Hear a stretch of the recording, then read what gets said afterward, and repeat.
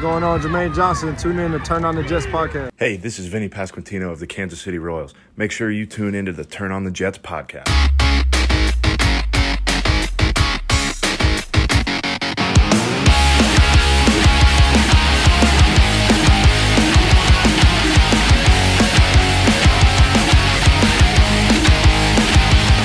What's going on, everybody? Welcome back to the Turn on the Jets podcast. I'm your host, Will Parkinson, at WillPaw11 on Twitter, Instagram, and TikTok.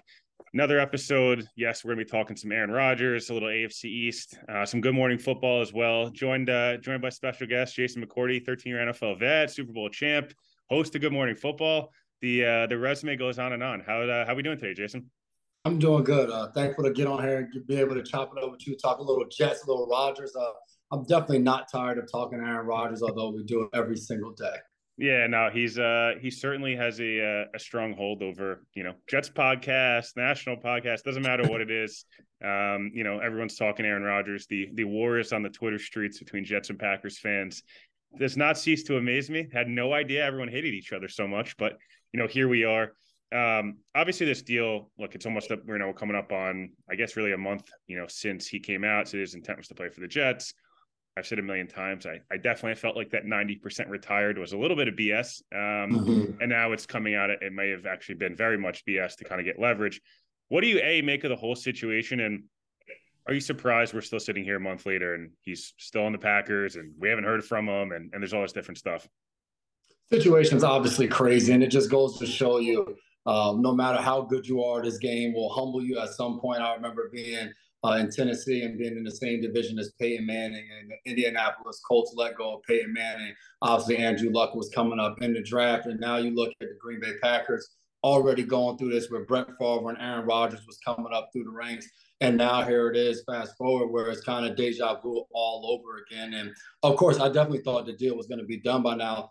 We all felt like for weeks we were talking about it. We're just waiting for Aaron Rodgers to make a decision. Once he makes a decision, Green Bay can move on, this, that, and the third. And then we heard Mark Murphy kind of come out and say, well, Aaron Rodgers will be back if everything doesn't go the way we want. And it was just like, damn, that's where we're at with it. And then Rodgers comes out of the darkness retreat and all of that and finally goes on the Pat McAfee show and says, I want to be a New York Jet. And it was just like, all right, well, it's all a done deal. And I think that was a reminder of Aaron Rodgers isn't a free agent. He can't just decide where he wants to go and then work out a contract, and it's just that simple. This trade has to happen. And for whatever reason, whatever the holdup is, if it's the 13th pick, if it's 2 second-round draft picks, whatever the case it may be, it hasn't happened yet. I am under the belief that I think it's gonna happen throughout the draft. So we shall see. Yeah, no, I'm on the same page as you. The more and more people you talk to, and the more people that kind of, it just gets this sense that the Jets are on the clock at 13. And even if the 13th pick's not involved, it just feels like depending on the board, depending on a million different things that happen, that's when we can see. The Jets are in no rush. They'd love to have all top 43 picks. That'd be fantastic, right? I mean, you could really bolster your trenches and add a tackle, center, defensive tackle, these other spots. I guess I know you guys have gone back and forth on this, and everyone kind of has their stance on what's too much or what's too little. Obviously, in a vacuum, if you're trading for Aaron Rodgers, you give up a first-round pick in a heartbeat. Obviously, though, $60 million, looms, and Aaron is who he is, right? He's kind of an unpredictable character. I guess what's fair compensation here, right? Like what feels like the right deal if you're the Jets or the Packers? Like, what are you willing to accept or not? That's the tough thing. I feel like if I'm the Jets, the toughest thing with parting ways with that first-round pick is just you have Aaron Rodgers, 39 years old. The window to win is right now. So as many good players as we can possibly get to go for a Super Bowl this year, we need. So we don't want to give up that pick. I think if you're looking at this, you give up a second-round draft pick and maybe a later round one, maybe a fourth round as well. And I feel like that's something that both sides could feel good about, but at the same time, you try to put the GM hat on for both of them. And if I'm the Green Bay Packers, I'm just like, no, I want the number 13 pick. That's what Aaron Rodgers is, one of the greatest quarterbacks to ever play this game. And he has come out and he has said that he wants to be a New York Jet. Joe Douglas, the GM, has come out and said Aaron Rodgers will be here. So if I'm the Green Bay Packers, it's just like, well, no, we're set. We don't have to pay Aaron until September. We are prepared to move on with Jordan Love. We're going to put our foot in the ground and we're going to say, hey, if you're not willing to give us what we want, we'll just keep Aaron Rodgers. We heard David Bakhtiari go on the Bustin' with the Boys podcast and say, hey, I can see Green Bay just paying Aaron Rodgers to just be on the Ross. I'm like, I don't know if it's going to go that far, but at the same time, the New York Jets have been prepared for this. Have been going after Odell Beckham at one point. Now there's the DeAndre Hopkins rumors, and that's all surrounded around getting Aaron Rodgers there and having him be a part of that locker room. Yeah, that Joe Douglas video after a few I love cocktails it. is one of the funnier things I've ever seen. This whole situation, the Bakhtiari thing was super weird just because he was talking like the third person as if he wasn't their highest paid player. And I was like, buddy, you're a $40 million cap hit this year for the Packers. You're on that team you think might suck. That was certainly something. I want to get your opinion quickly on just the DeAndre Hopkins thing, because yes, the Jets were in on Odell. From everything everyone's heard, it's like they were the second biggest offer, which wasn't even half what the Ravens offered, which is nuts to think about, to have to overpay that much for a guy who hasn't played football in a year. That said, DeAndre Hopkins, when he's been on the field, like, he's a 5-time All-Pro. He's still a guy that, if you're the second option for the Jets, like, you're in a pretty good spot if your offense is DeAndre Hopkins, Garrett Wilson, Hardman, Lazard, Breece Hall, tight ends, and you have Rodgers. Like, it's a pretty tough offense to stop. Is he? I just don't know what he's worth right now, because he's going to. I know we talk about Rodgers and the picks. DeAndre's owed a lot of money. He had the performance-enhancing drug thing, which I guess doesn't really matter because he came back and was still good. But he's also 31. He's a weird guy. I just don't know who's trading for him. It feels like the AFC East, Buffalo, New England, the Jets all could use him. I feel like it's like an arms race to maybe go get Hopkins. Patriots maybe need him more than anybody. But that said, I think he ends up maybe in the AFC East as one of these three teams. Yeah, I think you're right about that. Patriots definitely need him. Him and Bill O'Brien were together in Houston. I don't know what that relationship is like. I don't know if that's one where it's just like, oh, yeah, I'm dying to go play for Bill O'Brien again, or if it's one like, oh, hell no, I don't want to go back in that territory. But when you look at the New York Jets, I'm just like, DeAndre Hopkins would be amazing to have. You talked about him going with the suspension last year. He comes back first game, 10 catches, 100 yards. Second game, 12 catches, over 100 yards. So he is still a player that is very good in this league. I compared it the other day when we were talking about it on the show. You go out to dinner, you go to a steakhouse, and you're looking at all of these sides and everything that goes along with it. And if you're the New York Jets right now, you have a ton of sides. You have great dessert. You have all the fixings. But you're waiting for the steak to come out, and that's what's taking the longest, and that's Aaron Rodgers. But along with that, if you compare it with a great red wine, somebody like a DeAndre Hopkins, I think that's something that you'd want to do if you're the New York Jets, because you're trying to win a Super Bowl. Unlike Baltimore, where they go out and they pay Odell Beckham, you're trying to get Lamar Jackson to come back into the building. You're trying to get him to feel good about continuing to be a Baltimore Raven with everything they have going on with his contract. Aaron Rodgers, he doesn't need to be wooed. He doesn't need to be impressed. He already wants to be a New York Jet. Now all they're trying to do is surround him with the best possible team to attack a Super Bowl. So to me, I think DeAndre Hopkins is worth it, because I look at the New England Patriots as they were winning Super Bowls. It was more about adding the right veteran pieces. It wasn't going out paying top dollar in free agency. When Brady was there, it was more or less getting those plug-and-play guys, getting a guy like Chris Long to come join the team and be able to chase the Super Bowl. Certain guys like that the chemistry works and they kind of all go together, can be a key piece. So I look at somebody like a DeAndre Hopkins. You add him to that offense, a true number one receiver there. Obviously, Garrett Wilson is on his way to being whatever his ceiling is in this league. And then Alan Lazard, somebody who was a friend and knows Aaron Rodgers well. And then McCole Hardman, you have a gadget guy that has a ton of speed. That is a fully complete offense, not even mentioning the weapons in the backfield that they have. Yeah, no, look, if the Jets stay healthy and they can fix this offensive line, depending on what picks they have, if you get even close to 2021 or 2020 Aaron Rodgers, the COVID MVPs or COVID till Aaron Rodgers, you should win 12, 13 games, as good as this division is.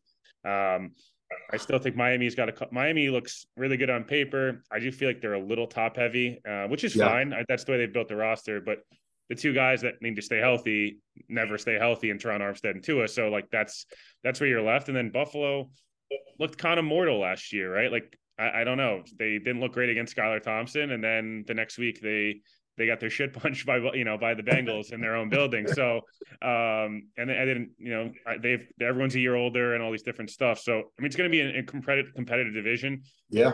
Do you see Buffalo still as kind of the class, and then Miami, and then the Jets for right now? Because I kind of feel like that's the just until all these things get finalized, it kind of feels like the pecking order, unless the Jets really do add Hopkins and these other guys. 100%. Josh Allen is Josh Allen. He's a Yeti, an alien, whatever you want to call it. He's you look at over the past years, I think he's lost maybe 5 times in that division over the last 3 seasons of the Jets, the Patriots, and the Dolphins. He has absolutely dominated in that division. And yes, the Jets did beat Buffalo last year in a good game. And it's hard to say, all right, the Jets get Aaron Rodgers, you're just automatically putting them over Buffalo. All right, in Miami, if Tua stays healthy, you look at how well they played with him out there. That's a huge if at this point. So I think Buffalo and Josh Allen are definitely the class. There's a lot of things going on. Frazier leaving, Buffalo as the defensive coordinator, McDermott probably going to take over. The thing is with Buffalo, they've been so good as of late, and they haven't been able to get to the Super Bowl. They haven't been able to obviously win it. At some point, that window closes for Buffalo. Is kind of like, when is that window going to happen? Is it now? Has it already passed? Did they miss their opportunities because of a Joe Burrow, because of a Pat Mahomes? My biggest question mark in Buffalo is, as I watched them down the stretch, Josh Allen has to do so much. And it's just like, my goodness, can they not find a way to just throw the ball at Stephon Diggs with design plays to just make things a little bit easier for them? But yeah, I'm not going to say this division is wide open, because I do still think Buffalo is the class of it, the number one in the division. But you can't lie. This is a time this year where you're looking at the AFC East, and we're probably going to compare it the same way we looked at the AFC West last year, and it ended up to be a little bit of a dud, and Kansas City reminded us who the hell they were. But I definitely think the AFC East can be special this year. Yeah, no, I'm on the same page as you. I have the same question marks at Buffalo. It just feels like it's boom or bust all the time. It's Josh Allen, QB power. It's 4 verts to Diggs and Gabe Davis. Yep. And like, they play teams like the Jets that just sit in quarters, and they're just going to say, okay, well, you're not beating us over the top, so run the ball. 2 really good corners. Yeah, 2 really good corners. I wanted to ask you quickly about Sauce. DJ Reed doesn't get as much love as he probably should. That comes with being an undrafted guy. You're always going to have that kind of stigma around you as, oh, is this a fluke, whatever. He's been a good player for a couple of years now. Sauce, obviously, first team All-Pro. We haven't seen that as a rookie in 40-plus years, whatever it is. There's a lot around Sauce. I know he brings a lot of it on himself, right? He's a big talker, and I think other fan bases don't like it, and how he holds all the time, which he doesn't hold because they'd call it otherwise.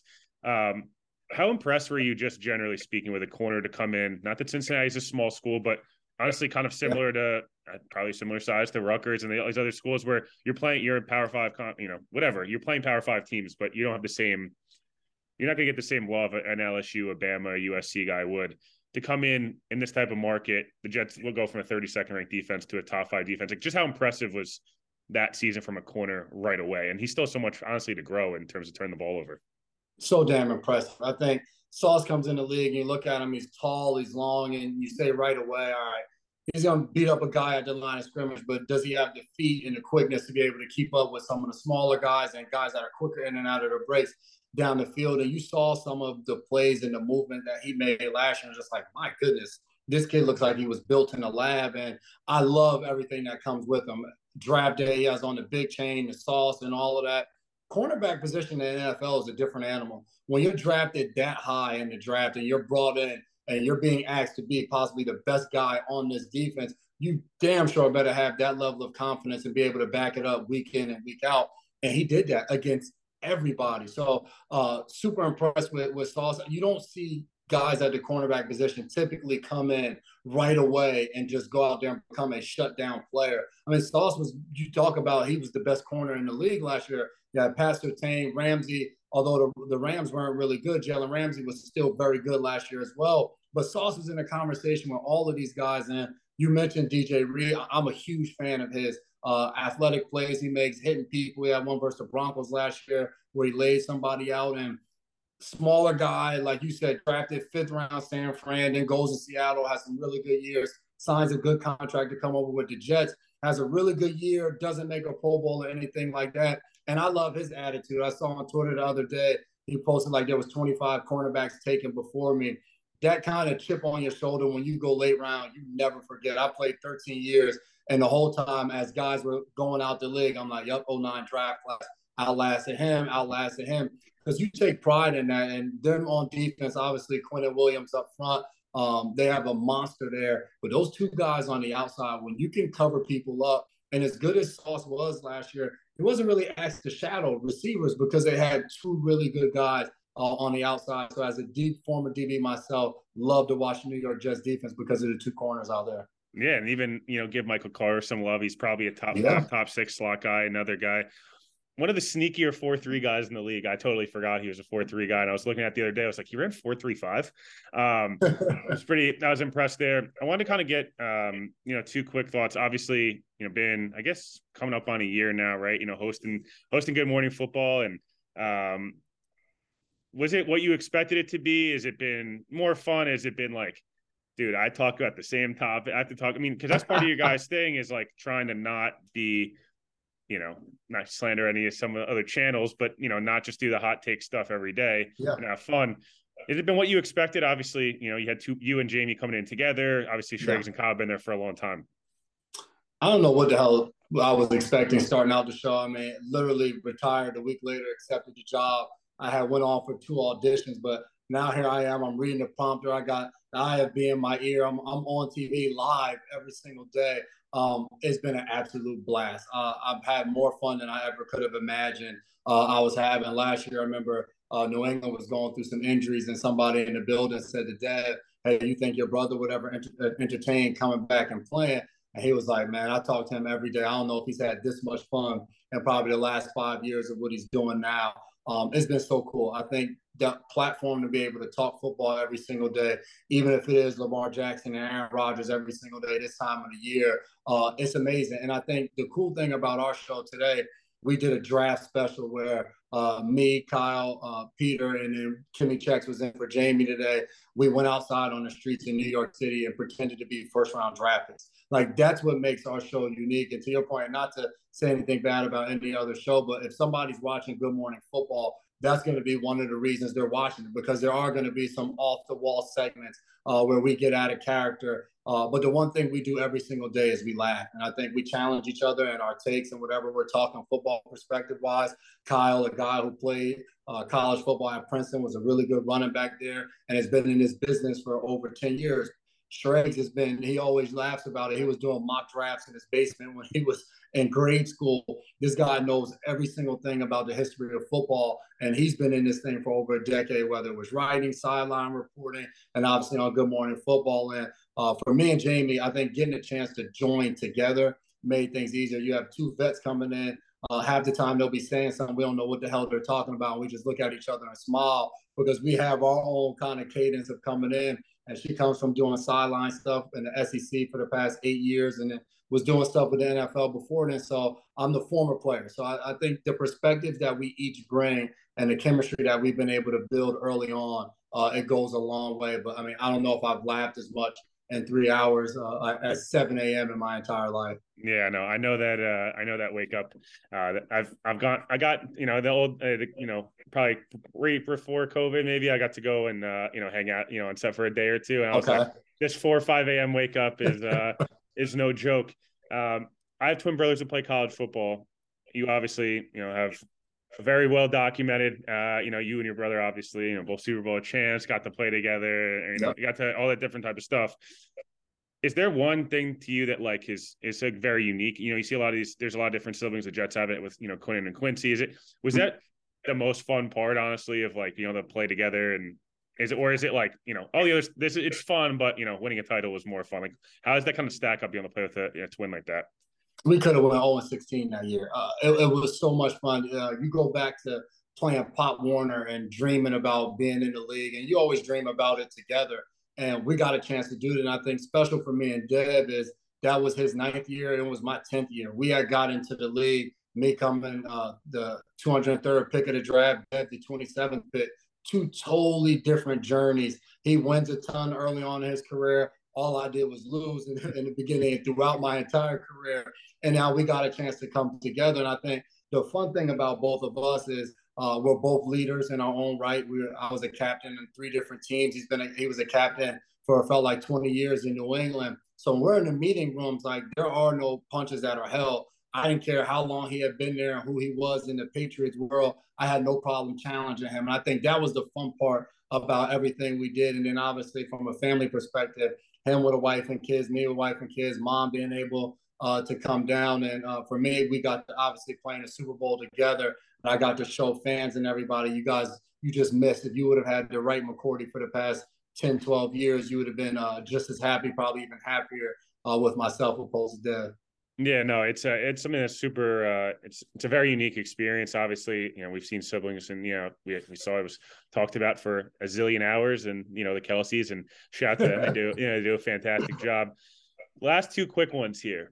If you had to go back and look at your best personal season, just out of curiosity, what year would you have chosen? I know you obviously from a team success standpoint, I know what you would choose, but do you have one season that sticks out? I'm just looking at what some of these websites view as your best year. I'm curious if you're going to say the same one.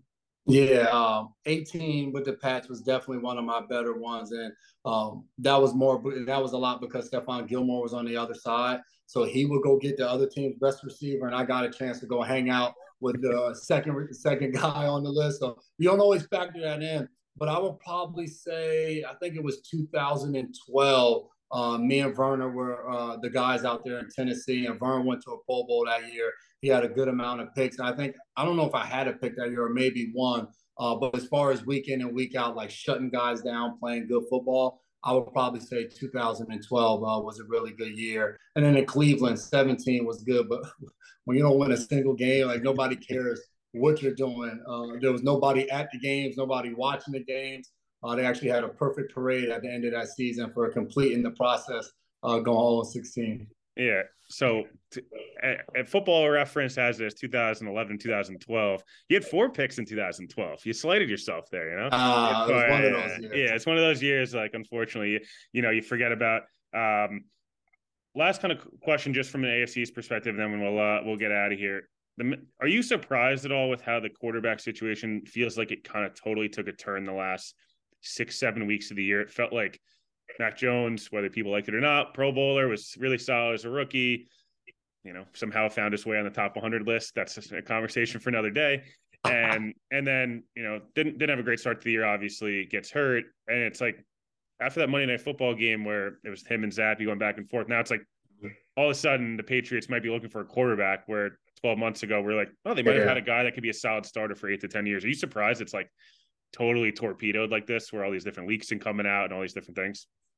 It's crazy because when you say that, nothing usually comes out of New England. But I do say with Bill, stuff will come out. And you always wonder, does this have any substance to it? Because the things that Bill has said, no, he hasn't come out and said, Mac is our guy, this, that, and the third. That's just not Bill. I don't know if he's not going to glow about a guy. He's not, at the same time, he's not going to say anything bad about a guy in the media. That's just who he is.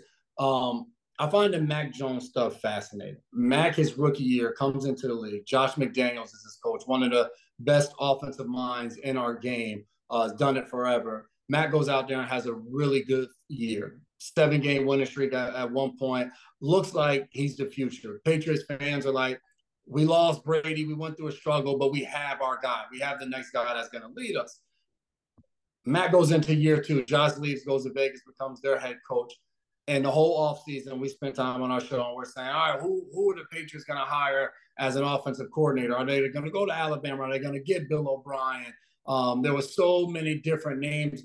Adam Gase's name got brought up. Jets fans, I know they would have probably been happy to see that happen. Gase, I'm sure, is South Florida on his coaching, downfall. I think, Pop Warner, high school football. He's hanging out probably like, I don't want any of those problems. Cliff Kingsbury's name came up, and there was nobody hired. And then you look at my guy Joe Judge and Matt Patricia, they take over the offense. And I love both of those guys, 2 really good, fantastic football coaches. But they were asked to do something that neither one of them ever done, a quarterback coach and an offensive coordinator. So obviously Mac doesn't play well. And all of a sudden it's just like Mac is trash. Now he had his instances on the field where he's tripping guys and doing some questionable things. I think those are the things that we need to be worried about questioning. But as far as him as a football player, as a quarterback in this league, I don't see why the Patriots wouldn't say, no, Mac is our guy moving forward. We love what Bailey Zappi was able to do. That Chicago game you're talking about, Zappi gets in, crowd goes wild. He goes in, scores a touchdown right away. By the end of that game, you leave out. You're just like, well, Mac struggled. Bailey got in, was hot. And then, hell, he struggled. So we don't know who the hell our quarterback is. I think Mac Jones is the guy there. You just got to wait and see how this year goes before you're ready to write him off, because everybody's saying get rid of Mac. And it's just like, all right, so now you're going to bank on another rookie quarterback possibly coming in. I don't see Bill going out there giving up 2 first-round draft picks and paying Lamar Jackson. So unless Lamar is walking through the door, Patriots fans better be happy with Mac Jones out there, under the center. Yeah, Jets fans would have been preying on Adam Gase's downfall. In New England, as we record here, the Commanders officially got sold, $6 billion. Okay, well, that's a pretty penny. Josh Harris, the owner of the Sixers, Magic Johnson, a couple other billionaires hopping in there. Yeah. I'm sure there'll be some party getting Dan Snyder out of there. But obviously appreciate you taking some time. Obviously, you can catch Jason on social media. Obviously, you had a really cool. You were speaking at something that was a really cool clip from like 2 or 3 days ago. I was talking about how when I have to change your kid's mindset when if you grow up from nothing versus growing up with a lot, how you kind of keep that competitive drive. But obviously, Good Morning Football, a million other places. Obviously appreciate you taking some time. No problem, man. Commanders getting sold. My favorite tidbit from that was Mike McDaniel talking about he couldn't even get a free cup of coffee when he was working there, and now they're being sold for $6 billion. That, my friends, is America. Yeah, I was gonna say Dan Snyder committing every act under the sun and still making a profit. Good for him, man. Not really, but tongue in cheek. But we'll catch you guys. We'll catch you guys later in the week. Thank you.